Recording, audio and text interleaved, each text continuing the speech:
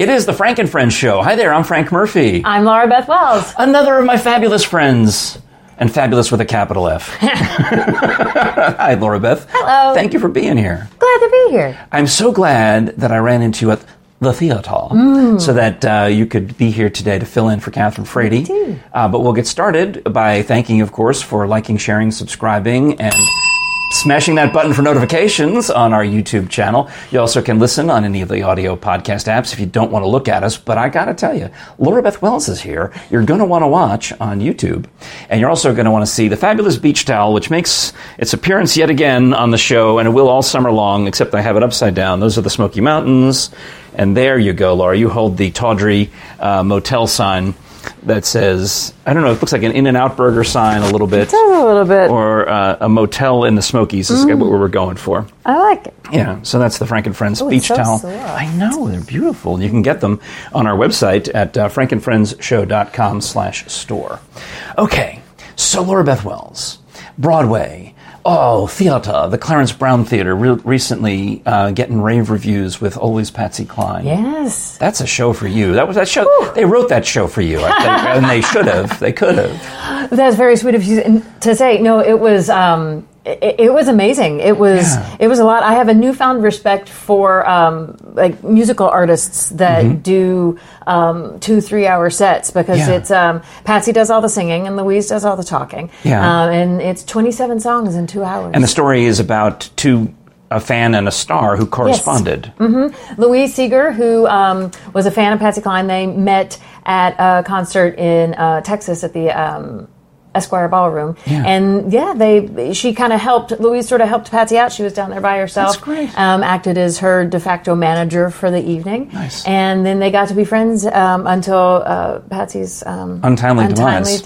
Yeah, there's a lot of untimely demises in rock and roll and music history, you know? And the sad thing about it is that Patsy Cline was in a really bad car crash in 1961. And survived. It almost killed her and survived. And she was scared to ride in cars. And that's why her manager bought a small plane to take her from gig to gig faster. And Dottie West tried everything to get her to drive back with them in the car from Kansas City. And she said, no, I'm going to get on the plane. I want to be in the car. And the plane. And this is 10 years after Buddy Holly and those guys, or not even 10 years, probably more like 5 years after those guys died in a plane crash. Not too long. Oh my gosh. I know. But I learned so much about her. Of course, I knew who she was, but getting to know her, I really feel like I know her. Everybody would laugh at me all the time because I would have conversations with Patsy. I'm not crazy at all.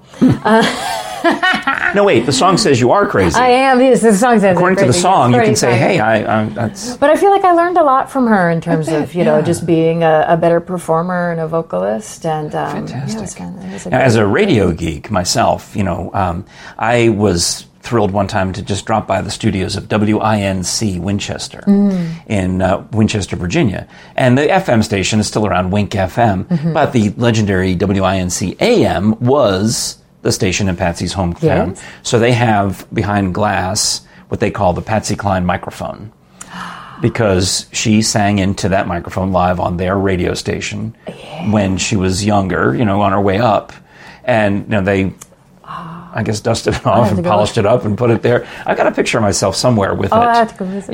But it was kind of, so anyway, my wife also loves the music. It's just a great show.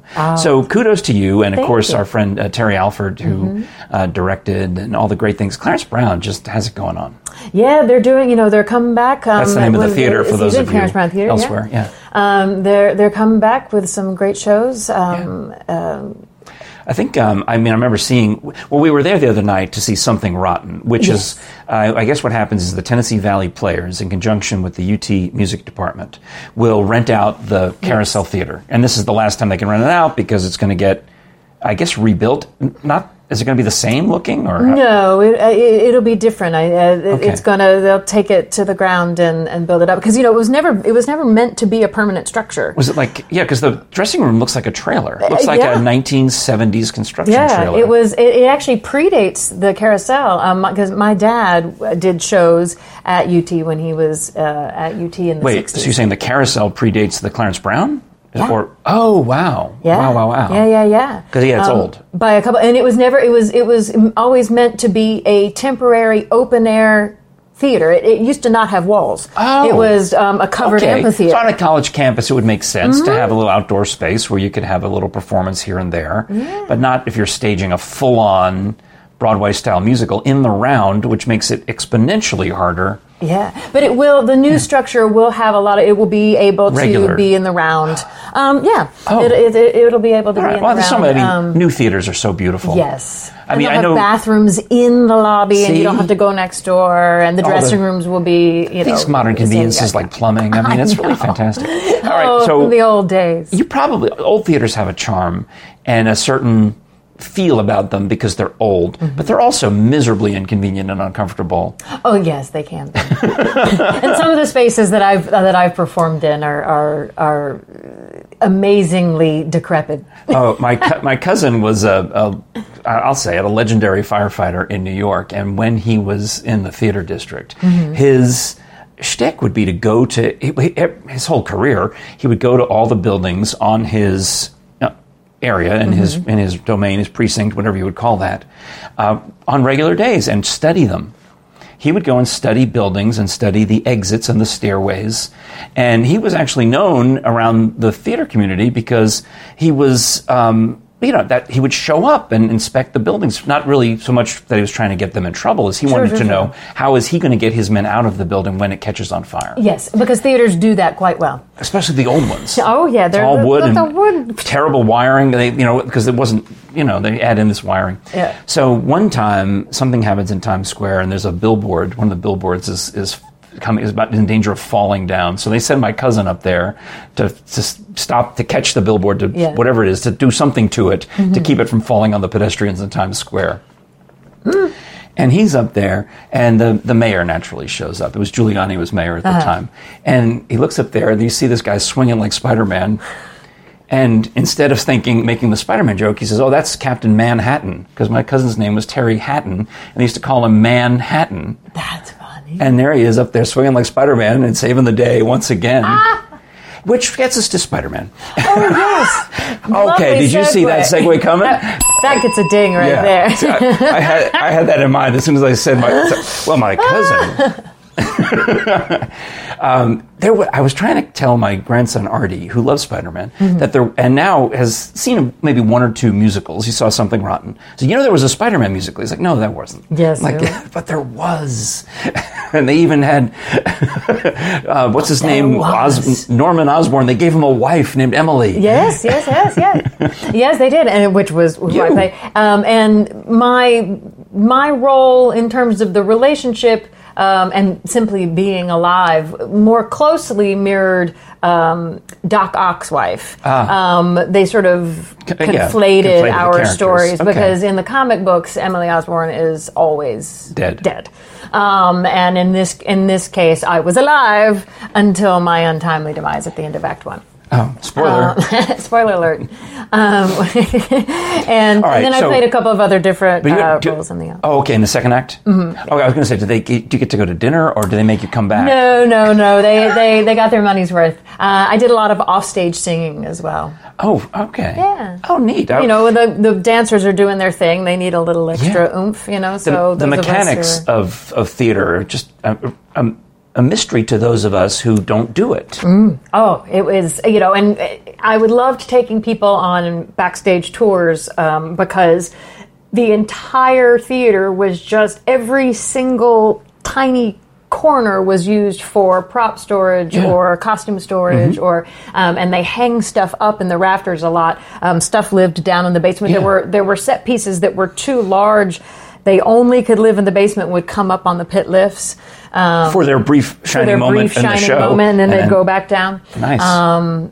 The show couldn't run with less than, I think, 8 stage managers. We had 8 stage managers because we had someone to call all of the automation and the lights, and then there was someone else to call all of the flying, and then there was somebody on stage right. And flying refers to Spider-Man having wires like Peter Pan so they can... Actually, if you watch sporting events, the cameras that go like this over the field, that was the technology that they used. The bushing would go, and so you're flying walls and sets too, or flying people? All Yes, all the things. I'm trying to learn the Flying, theater all term the for things. flying means... In our case, there were people flying as well. Yes. But yeah, something flying in and out would be something coming from, like a proscenium theater, like the Clarence Brown. Yeah. Above, if you're looking at it from outside, there's the big sort of, the ceiling goes way, way up. Right. Those are the flies. The fly space. Okay. The fly space, right. So stuff can live up there, and in the Clarence Brown, it's not automated. It's done by ropes, which is why, a little bit of theater trivia please. it is bad luck to whistle in a theater. Because before headsets, the way that the deck crew communicated with the people on the fly rails was like by ship whistles. So if you whistled, you might get something dropped on your head.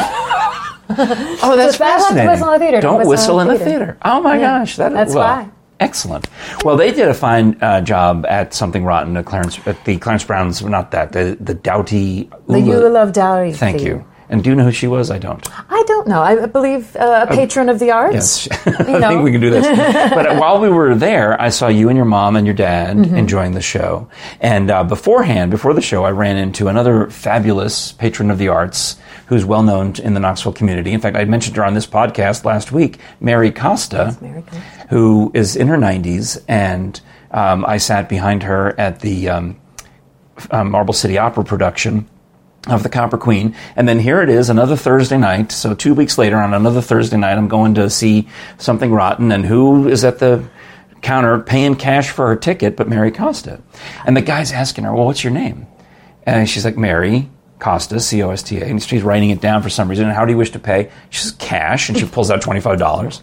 And he's like, okay. And he has no concept of this. So I actually said to him, I said, you know who that was, right? No. I'm like, oh, dude, that's like Mary Costa, like Mary Costa Plaza, Mary Costa, like Sleeping Beauty, Mary Costa. A true Disney princess. Yes. I mean, because they also, she had her dance around, and then the artist drew based on watching her movements and filming her movements. And she sang and she spoke and she's all the things. And she, as we established, Catherine Frady actually told me that Mary played Cunegonde in Candide, and you were in Candide when they did it. I was. At Clarence Brown. But when it premiered in London, so it had been in New York first, then they did the show in London.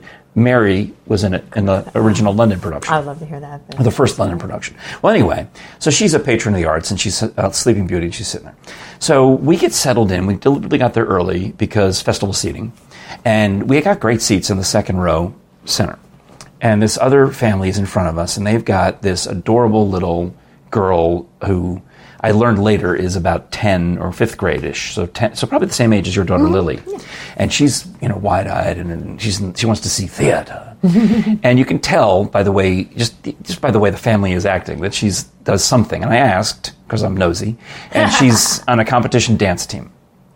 And I thought, oh, that's fantastic. And in fact, you know what? If your mom is watching, little girl, hi, Mom. Why would the little girl watch? It makes no sense. But the mom said she might watch. I think the name of the dance team was Revolution. It just came to me. It's a very highly ranked, competitive, I've heard of them. Dance team in Knoxville. Well, they're all there, and they're just getting excited, and they're taking pictures with the program and doing all the things that you do. And I say to her, I can't hold back. I said, have you ever watched a Disney movie? Which, in hindsight, sounds like just horrible. If I didn't have my wife and grandson sitting with me, hey, kid, have you ever watched a Disney movie? There's a van outside that says free candy on it. But I was talking really to the mom, and it turns out the mom had heard me on the radio before, so it wasn't really... the mom was comfortable. It's like, oh, yeah, of course, this is that lunatic. Everyone knows him. Well, I said, Mary Costa's over there. So they think, maybe you can go to picture. Go ask her. I said, she would love it. I know Mary Costa well enough. I don't know her that well, but I know her well enough to know that she embraces all fans, especially little girls who want to see Sleeping Beauty. Yes. Loves it. So they go over there, and Mary drops everything, stops what she's doing, and says to the little girl, oh, well, if you want a picture, why don't you come sit on my lap for the picture? Oh.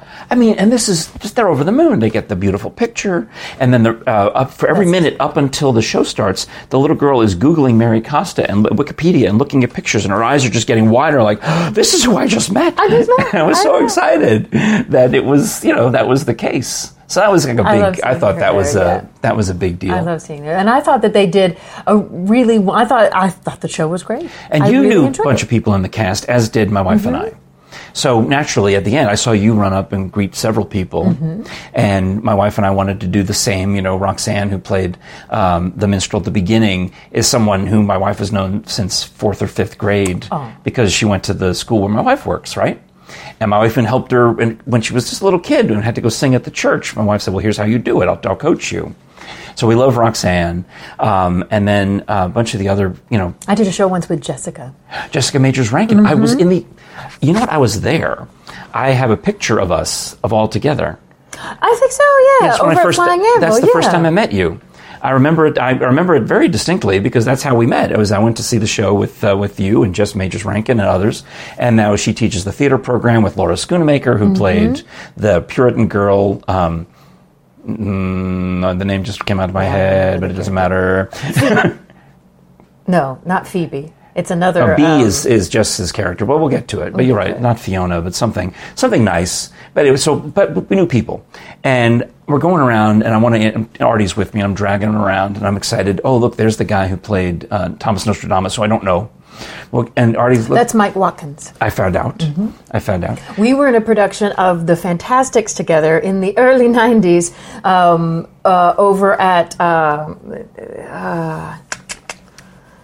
Somewhere on the UT campus, not Wesley, but one of the other places. One of the other small. Well, he's one of those guys, I imagine, who is the consummate male theater guy. And I read an article from some other city where they were complaining about the men in community theater because they're in such short supply that they often miss, by necessity, multiple rehearsals. Because they're doing multiple shows. They're in another show, yeah. And whoever and it was obviously written from the point of view of an actress who is saying, we're fighting for roles, and there's so few roles, so few men for these parts, and there need to be more roles for us and less for them. And well, it is true. There's a funny meme that I saw once that said, girl doing high school theater. I'm so glad that I've dedicated my life and I've done all of these dance classes and voice lessons since I was 3 to be ensemble person number 7. And, boy in high school musical theater. Theater teacher runs into the track meet and says, are you free? Come do the show. Come play the lead. It's the truth. It's the truth. It's kind of true. There's just... Jess Majors Rankin directed a production of Music Man at Catholic High, and coincidentally, the kid who was her lead, Music Man, and had been the lead in 42nd Street the semester before, and so on, has now graduated, and he was in the cast of Something Rotten, and did great. Because he rose to the top and worked his tail off and did a great job. So we're going around saying hi to all these people we recognize. And at some point, my grandson Artie, he's just had it. He's like, I don't have to meet everybody. I think Artie and Lillian would get along. I believe your daughter would get along very well. One of the things I really liked about the show, we're talking about Spider-Man and big shows and flies and all of that, but this was sort of the opposite end of that, which actually is very Shakespearean. They have to minimize it. They didn't have a lot of set pieces in Shakespeare's theater. It was boxes and chairs and I actually really love that theatricality element of it, where your brain fills in the rest of it. Well, you have a chair and a desk and all of a sudden you're in a room, and then that goes in. I loved that. Well, they're going to do Murder on the Orient Express at Clarence Brown next season. My wife and I saw a production of Murder on the Orient Express at Theater Downtown Knoxville, which is another tiny little organization like Tennessee Valley Players, and they use boxes and chairs. So they just had benches, and depending on which way they turned the benches, that became the train. I remember those benches. I was teaching. Of course you do. Well, your name is probably written under them. No, I was teaching because I teach Theater 100 or Intro to Theater at both UT, and in the past I've taught at Pelicity as well. And some of my students in my theater 1030 class, they call it over there, built those benches because they get they have a project they have to do, and one of the ways they can do the project is do volunteer hours. Outstanding. And some of my students built those benches. I remember them going and doing that. Carpentry gives me an excuse to take a brief pause for our sponsor, which is the Middleburg Barn at Fox Chase Farm, which is in Loudoun County, Virginia, just outside Washington, D.C. And it was built 5 years ago in 2017 using the ancient methods. No nails. They use what's called mortise and tenon to fit the pieces of the barn together, much like they used to in the 200 years ago. And my friend Maureen decided that's what she wanted. She's got this horse farm where they do the jumpy horses, and it's the hunt country of Virginia. Yeah, I don't know what else. Is that a technical term? No, I should know the technical term, but they're the horses that jump over things. Instead of the horses that run around in circles, right. You would steeplechase them, or you would put them in the Olympics, for example.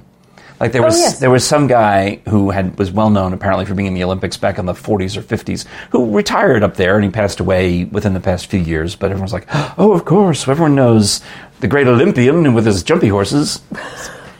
And he would ride up till practically he died. But people up there, they're all into that. So she's got this farm where they do horse shows, but she built this barn and decided to make it rustic luxury.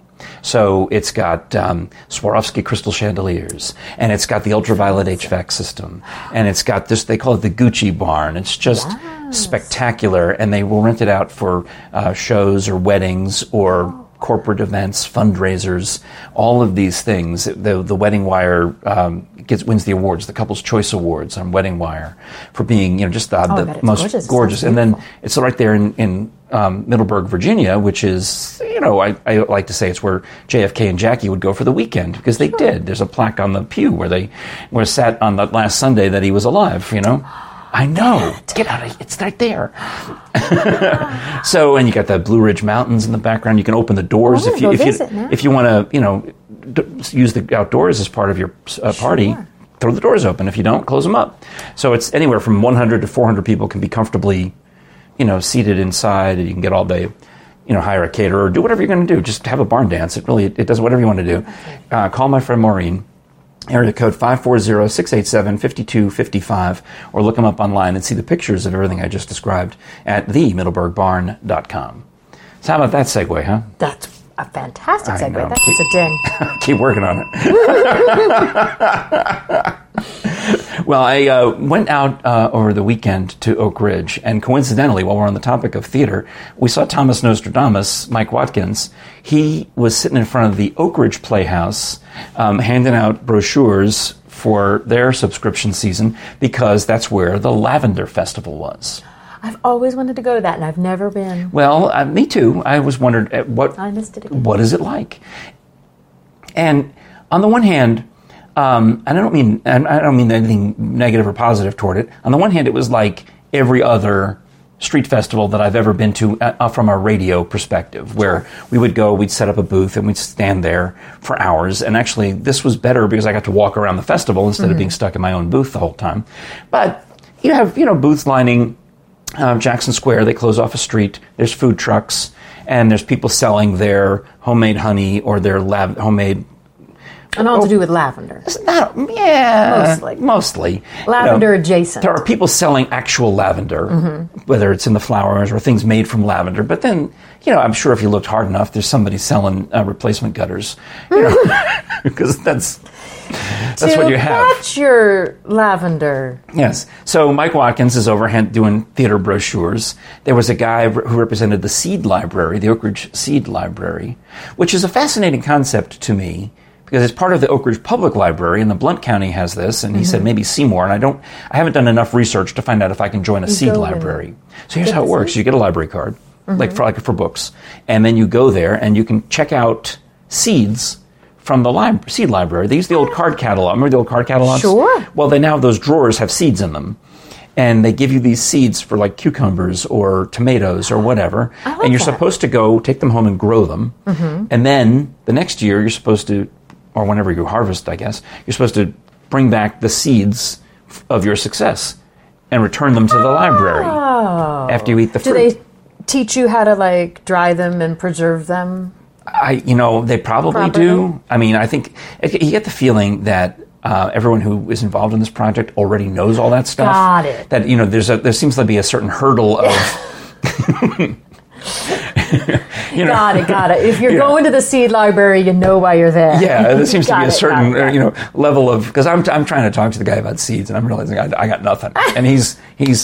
And well, if you have this and this, and he's talking about cross-pollination, and I'm thinking, oh, you lost me. And these two different kinds. I know. I said, look, I have figs, and You have figs? Oh boy, do I have figs! Do you like figs? I love figs. Do you need a fig plant for your house? I would kill it. I'm horrible with plants. Okay, you'll be surprised that I thought I was horrible with plants, but I grow the figs, and they seem to just grow like weeds around my house because Really? I allow it.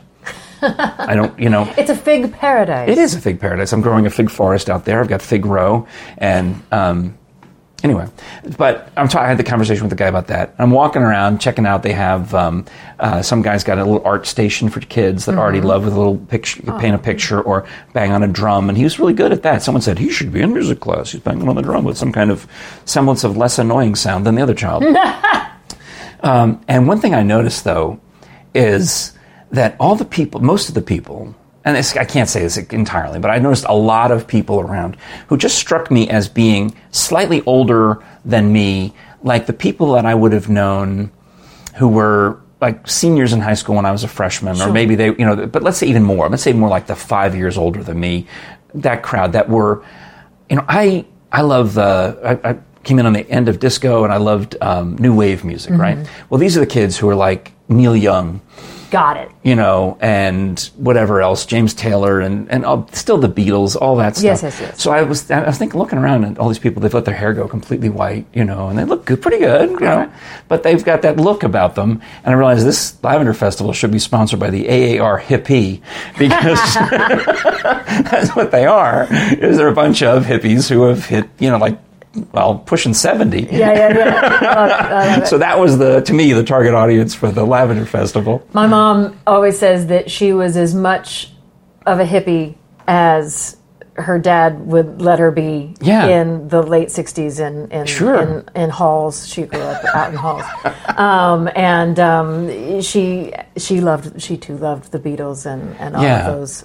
She fits right in. So I have this huge gap because my parents didn't have any interest in that. They liked Broadway, and they liked opera, and they liked classical music, and so I was never exposed. I didn't have an older brother or sister, so around the house, they're listening to show tunes, and they're listening to the talk radio station in New York, which is WOR, Rambling with Gambling, and this old timey, the Arlene Francis show, where she would talk about Broadway for like an hour, which maybe sounds familiar if you've been watching this show. On the Broadway. Yes, Arlene Francis. And she well, I have to go beyond who, what's my line? Right. Or whatever she was on. So that's what that was my exposure to it. And I didn't start listening to popular music until probably like the early 80s, late 70s, early 80s. I missed out on all that. So I still am an only child, and well, you never know. You never know. But I was sort of the same. I just listened to what my parents listened to, which was Peter, Paul, and Mary, and the Carpenters, and Simon and Garfunkel. And so that is my memories of listening to music and it wasn't really until I was in high school and kind of like driving my own car and listening to the radio on my own. I was in control of the dial that changes it. Sort of discovered, music that was more like age appropriate, I suppose. Exactly. The same thing. I was able to finally start driving myself to high school in my senior year of high school, and I'm listening to 66 WNBC and WABC and that kind of stuff on AM. So there's this gap when I talk to my friends about radio. Like, well, don't you remember that song by Redbone? I'm like, no. I mean, to me, it's always been an oldie. I never knew it when it was new. And it's interesting with a 10-year-old growing up now, sort of in this age of streaming and digital. She has her playlists on Spotify on our phones, and the rule is she has to ask to use the phone like before we get in the car, because I'm inevitably it's like you're already like pulling out driving. Can I listen to? No, I'm driving the car. I'm too busy. But so she plugs it in. So she sort of listens to her music, and on long car trips we have a rule that like everybody gets a turn. Like we're not going to listen to and we're typical parents like well, I have to show you blah, blah, blah. I'll have to show you that Artie, my grandson, when he comes here, he's got a Spotify playlist, right? And we worked on it starting last year. But the songs on it are just so bizarre, because you've got these songs that are from video games like Plants vs. Zombies. Yes, the video game songs are a this thing. one is from Plants vs. Zombies from the Me channel. Then you mix in Queen, We Will Rock You, Thunder, Imagine Dragons, You Give Love a Bad Name by Bon Jovi, several other Bon Jovi songs, a bunch of these children's songs. Then you get in to Trans-Siberian Orchestra and Elvis Presley and Jerry Lee Lewis, because I showed him a video of Dennis Quaid as Jerry Lee Lewis setting a piano on fire. This is very well-rounded. I'm very impressed. He's got Rocky Top, which he loves because he loves coming here to visit. I mean, the theme from Jurassic Park. Lily's really into the John Williams stuff. Yeah. She likes to listen to the It's amazing. John It resonates with the kids. So he said the other day to me, can we add some new songs to the playlist? And I'll bet you it's going to be a bunch of the Something Rotten stuff. Because I bet it will be. We were listening to that on Spotify as we were driving around the other day. Oh, I love that. Isn't that something? That is. I used to listen to the first play that I really remember that got hold of me, as my mama would have said. I saw Peter Pan at the Clarence Brown Theater when I was about I was trying to explain 9. to him that it's traditional to have a woman play Peter Pan. Is that? It is, yes. Was I accurate on that? Because I'm thinking Mary Martin. Mary Martin and then more recently Sandy Duncan. Well, not more recently. Sandy Duncan both made huge careers out of play. And I think part of that is because it is supposed to be an adolescent boy. Yeah. And Kathy Rigby, who's a gymnast, did a national tour. Yeah. So I think that's part of it. But actually, it was played by a man when they did it at Clarence Brown. Wow, that's controversial. I know, right? Back in this would have been early 80s, I suppose. Well, if you got a guy who can physically do the part and hit the notes, that's part of it, right? And I was obsessed. And I had... Did you have to crow about it? I did. I crowed about it, and I was so obsessed. I had the soundtrack on... Mary Martin. That's a Peter Part. I got a crow. And I had the soundtrack on cassette tape. And would listen to it every night before bed. And the part where they do the pledge, I pledge and I won't grow up. I'd get up on my knees and I had to stay awake till at least then. I know. We had it. I mean, we're older. We had it on vinyl, the Mary Martin LP, which was a TV production. I don't know how. I think it was written and produced for television more so than theater. I think they did it in theater after the fact. But I think it was intended to be a live TV show, and they ended up. Now, of course, I'm now pulling all this trivia out without doing any research or any homework, so I'll have to look it all up. But my recollection is it was such a huge hit that they didn't have a recording of it. They had to do it. They did it again every couple of years. But yeah, that's a great arrangement of it. And my version of Cinderella that I go to is also the TV version of Rodgers and Hammerstein's Cinderella with Leslie Ann Warren as Cinderella. She's my Cinderella more so than the cartoon. Yeah. And those songs. Yeah. Oh, those. I used to do the Stepsister's Lament from that by myself as my audition song when I was a kid. Oh, that's a great piece. Hilarious. I think it was Pat Carroll was in the TV version that I remember. What if I want a girl like her? Yeah. little 10-year-old me. Well, Laura Beth, you're an absolute delight. So let's wrap this episode and have you back for another one. Sounds great. Because there's so much more that we can talk about. And if you do enjoy audio entertainment like this, and obviously like we do, check out Audible, where you can get just thousands and thousands of titles. And if you use the URL audibletrial.com/FrankandFriendsShow, you'll get a free 30-day membership, premium membership for 30 days. And premium members get a credit every month to download an MP3 and keep it. So whether it's, I would recommend finding the longest audio book you can find, one that's in the 6, 7, 8, 10 hour range, and download that one. Assuming you can get it for 1 credit. The longest book you can get for 1 credit, that's what I would download. But also, once you become a continuing premium member, then you get a credit every month, and you can bank them, and you can add them up. You can download something every month, or you can listen to the stream. They've got our podcast on there. They've got dozens, thousands of podcasts. They're now creating custom audio entertainment just for Audible, so they have an exclusivity there. And, it's also available, especially on your Amazon devices, because it's the same company. You can easily listen to it on your Amazon Echoes or Alexas or whatever you call them. They've got great apps, a great app for the phone and for the tablet, and it saves your place. So when you stop listening in the car and turn off the car and then you want to listen in bed, it just picks up in the same spot, even if it's a different device. It doesn't have to be the same. Yeah, it's all cloud, it knows all. So that's Audible. I am the Borg, the Borg is I. Yes. Resistance is futile. That's audibletrial.com/FrankandFriendsShow. Check out our merchandise at our website, frankandfriendshow frankandfriendshow.com/store. Like these mugs, and actually also like the canvas print that I've hidden cleverly on the wall behind us. Please enjoy.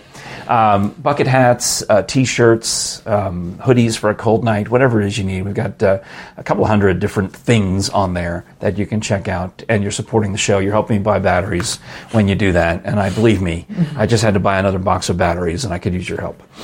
In fact, batteries ain't cheap. You could even just PayPal me the money, send it to frankandfriendshow@gmail.com. Laura Beth Wells, I'll see you again real soon, a couple of days for the next one. Excellent. And we appreciate your watching, liking, sharing, subscribing, smashing that button for notifications. It is the Frank and Friends Show. I'm Frank Murphy. I'm Laura Beth Wells. And we'll talk to you again next time. Has the bell stopped chiming yet?